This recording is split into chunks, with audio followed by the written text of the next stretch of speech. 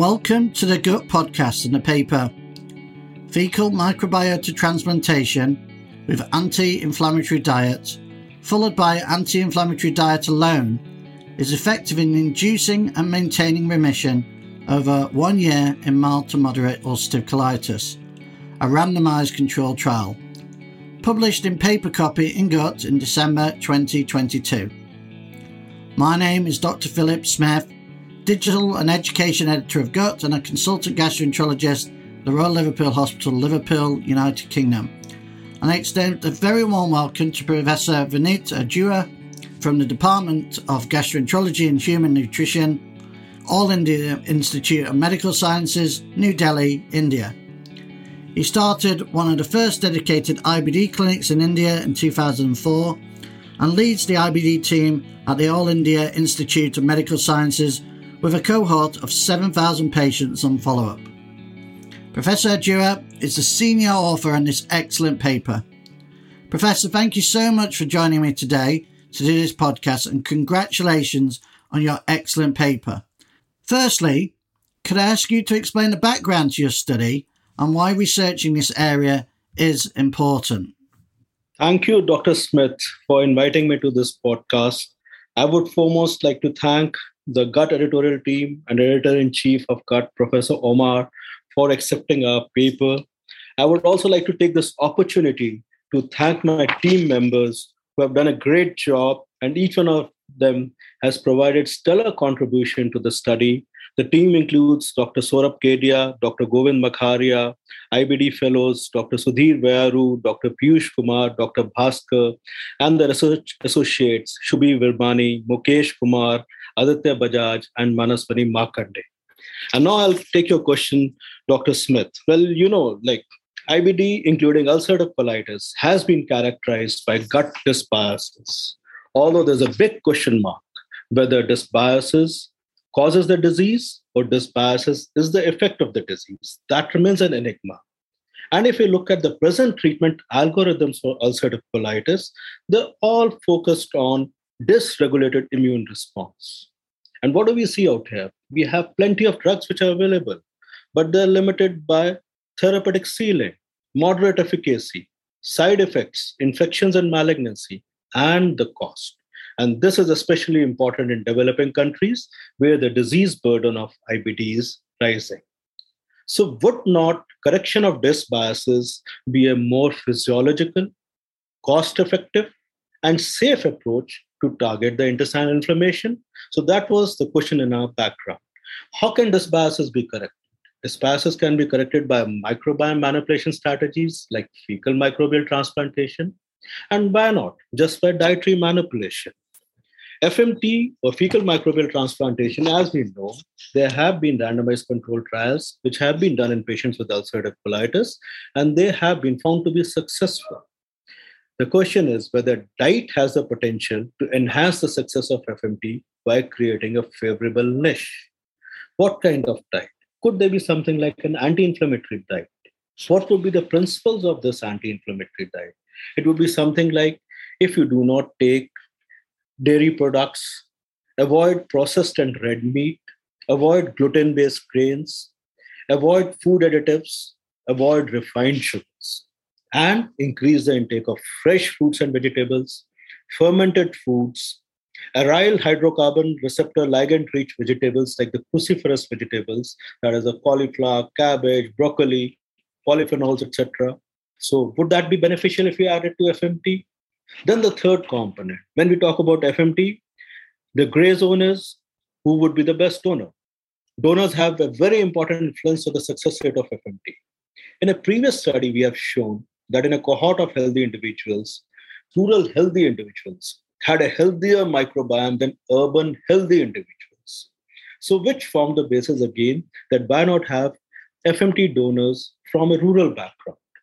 Hence, we planned a unique study design which combined fecal microbial transplantation from multiple rural donors, along with an anti-inflammatory diet for induction, followed by anti-inflammatory diet alone for maintaining remission in patients with mild to moderate ulcerative colitis. So that was the background, Dr. Smith, on the basis of which we started this work. Thank you. That was a very thorough but interesting background overview to your study. So what are the new findings your study has found? The study was an open-label randomized controlled trial which randomized patients with mild to moderate ulcerative colitis in a 1:1 ratio to one arm, which is FMT and anti-inflammatory diet. I would call it FMT-AID arm. And the other was optimized standard medical therapy. It was not only the medical therapy to standard, but optimized. That is, that in the sense that we added enemas, we added suppositories, we increased the dose of 5-ASs, etc. And to the FMT and AID, anti-inflammatory diet arm, they received 7 weekly colonoscopic infusions of freshly prepared FMT from multiple rural donors. That is over a period of 7 weeks, one every week. So they received it. They had their diet pattern was changed to the anti-inflammatory diet. Subsequently, at 8 weeks in both arms, whichever patients who had responded clinically, they were followed until 48 weeks. And the patients who were in FMT-AID arm, they continued with anti-inflammatory diet. What were we looking at? We were looking at clinical response and deep remission at 8 weeks, that is induction, and thereafter deep remission at 48 weeks, that is when maintenance with anti-inflammatory diet was given. 6 patients were included, and FMT-AID was found to be superior to the standardized medical therapy in clinical response as well as remission, with a delta of approximately 30%, with the odds ratio ranging from 3.2 to 3.5. And even for deep remission, FMT plus anti-inflammatory diet was superior to the medical therapy with an odds ratio of 6. Subsequently, surprisingly, and it was interesting, I would say, I wouldn't say surprising, I would say it was interesting, anti-inflammatory diet was superior to standard medical therapy in maintaining deep remission until 48 weeks. The delta was around 25%. So clearly, FMT in combination with anti-inflammatory diet was more effective than optimized standard medical therapy in inducing remission in patients with mild to moderate ulcerative colitis. We did not include patients with severe colitis. And the anti-inflammatory diet could sustain the remission until 1 year and was more effective than the standard medical therapy. So these were the novel findings of this study. Thank you, Dr. Smith. Thank you. Again, a very clear overview of your study findings, very interesting findings. So how might your study therefore impact on clinical practice in the foreseeable future, do you think? Well, I think this study is interesting enough to open doors in terms of for clinical practice. The major strength of our study was a unique protocol in terms of combining 2 microbiome manipulation strategies, FMT and diet. And it was seen that they not only induced remission, the effect could be maintained only with diet, which adds novelty to the study. This approach seems to be very practical, acceptable for patients, as they can get the FMT sessions initially, and subsequently they can practice the modified diet at home and avoid the hospital visits. Yes, somebody would say that aren't 7 FMT sessions too many? Would it be practical to give 7 FMT sessions? Yes, subsequently one can work on it and the number of sessions can be reduced. We can work on it in terms of another study and look at it. But yet at the same time, for 48 weeks thereafter, it's all domiciliary care. The patients have to just take a standard modified diet, which is the anti-inflammatory diet. This is also the first induction randomized controlled trial on FMT from Asia, which represents an ethnically different population. And besides that, Asia is one region where disease burden of IBD is rising, where resource constraints are massive. So the study provides a low-cost, safe alternative for IBD physicians in these resource-limited settings. We always talk about adverse events. Adverse events for immune-targeted therapies are plenty and well-known. Here, FMT was not associated with any major serious adverse event, nor was anti-inflammatory diet associated with any adverse event. So this opens the door for combination therapy. Today, the world of IBD is talking about combination therapy in terms of advanced combination therapy. Why not combine, let's say, vedolizumab and tofacitinib? Why not combine infliximab and vedolizumab for patients who have advanced disease and all, which are refractory diseases? Here we are talking of a different kind of combination therapy, a physiological combination therapy, a combination of fecal microbial transplantation and anti-inflammatory diet, which obviously is associated with the least amount of side effects and yet at the same time seems to be providing benefit.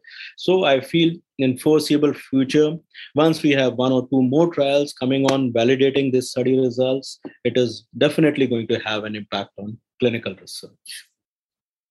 Thank you again. You've partly touched on this already, but how might, therefore, given what you've just said, study impact on research priorities in the foreseeable future? Dr. Smith, as I said, that global IBD research is heavily invested in working on immune pathways. And yet, addressing those immune pathways does not cure this disease. It simply resets the immune pathways. So the drugs have to be taken on an infinite basis. And not only that, you keep on sequencing the drugs, moving from one immune targeting by immune cytokine targeting to another cytokine targeting, and so on and so forth. Whereas here, what we have shown that with combination of FMT and antimicrobial, anti-inflammatory diet, you can quench the fire. As people say that initially when there is active disease, it's like a forest fire in the gut microbiome. So if you put in fecal microbial transplantation, which is like trying to quench that fire with putting in a lot of water out there, in a way, I'm just giving an analogy. So you're quenching the fire. Once the fire has simmered down, then the patient can respond to microbial rejuvenating measures, which are easier, simpler, like altering the diet. So for research, these initial pieces of data, the initial randomized control trials of FMT and UC, subsequently this randomized control trial of FMT plus diet and UC, they open up the doors for microbiome manipulation and dietary interventions. And they are going to play a major role in the management of IBD and are going to be further evaluated. Further to this would be metabolite profiling. We're going to follow up with this with another study where we're looking at metabolite. So you're going to look at metabolite profiling.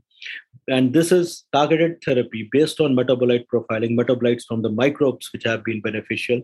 This targeted therapy would be very much possible in near foreseeable future. It is just what I would say that this concept is so much more physiological, so much more closer to the nature. And that is where I feel medicine should move on. And that is where the real strength of medicine would be if it can provide a more physiological cure for a nerve-wracking disease like inflammatory bowel disease. Thank you. I'm fairly certain there'll be lots of listeners agreeing with you. And thank you, Professor Vinita Ajua, for doing this podcast today. Once again, congratulations to you and your co-authors on this fantastic paper being published in Gut. It's a really fabulous paper to read. If people do want to read the paper, the link for it will be underneath this podcast. And of course, please do join us again in the future for further Gut podcasts. Thank you for listening today.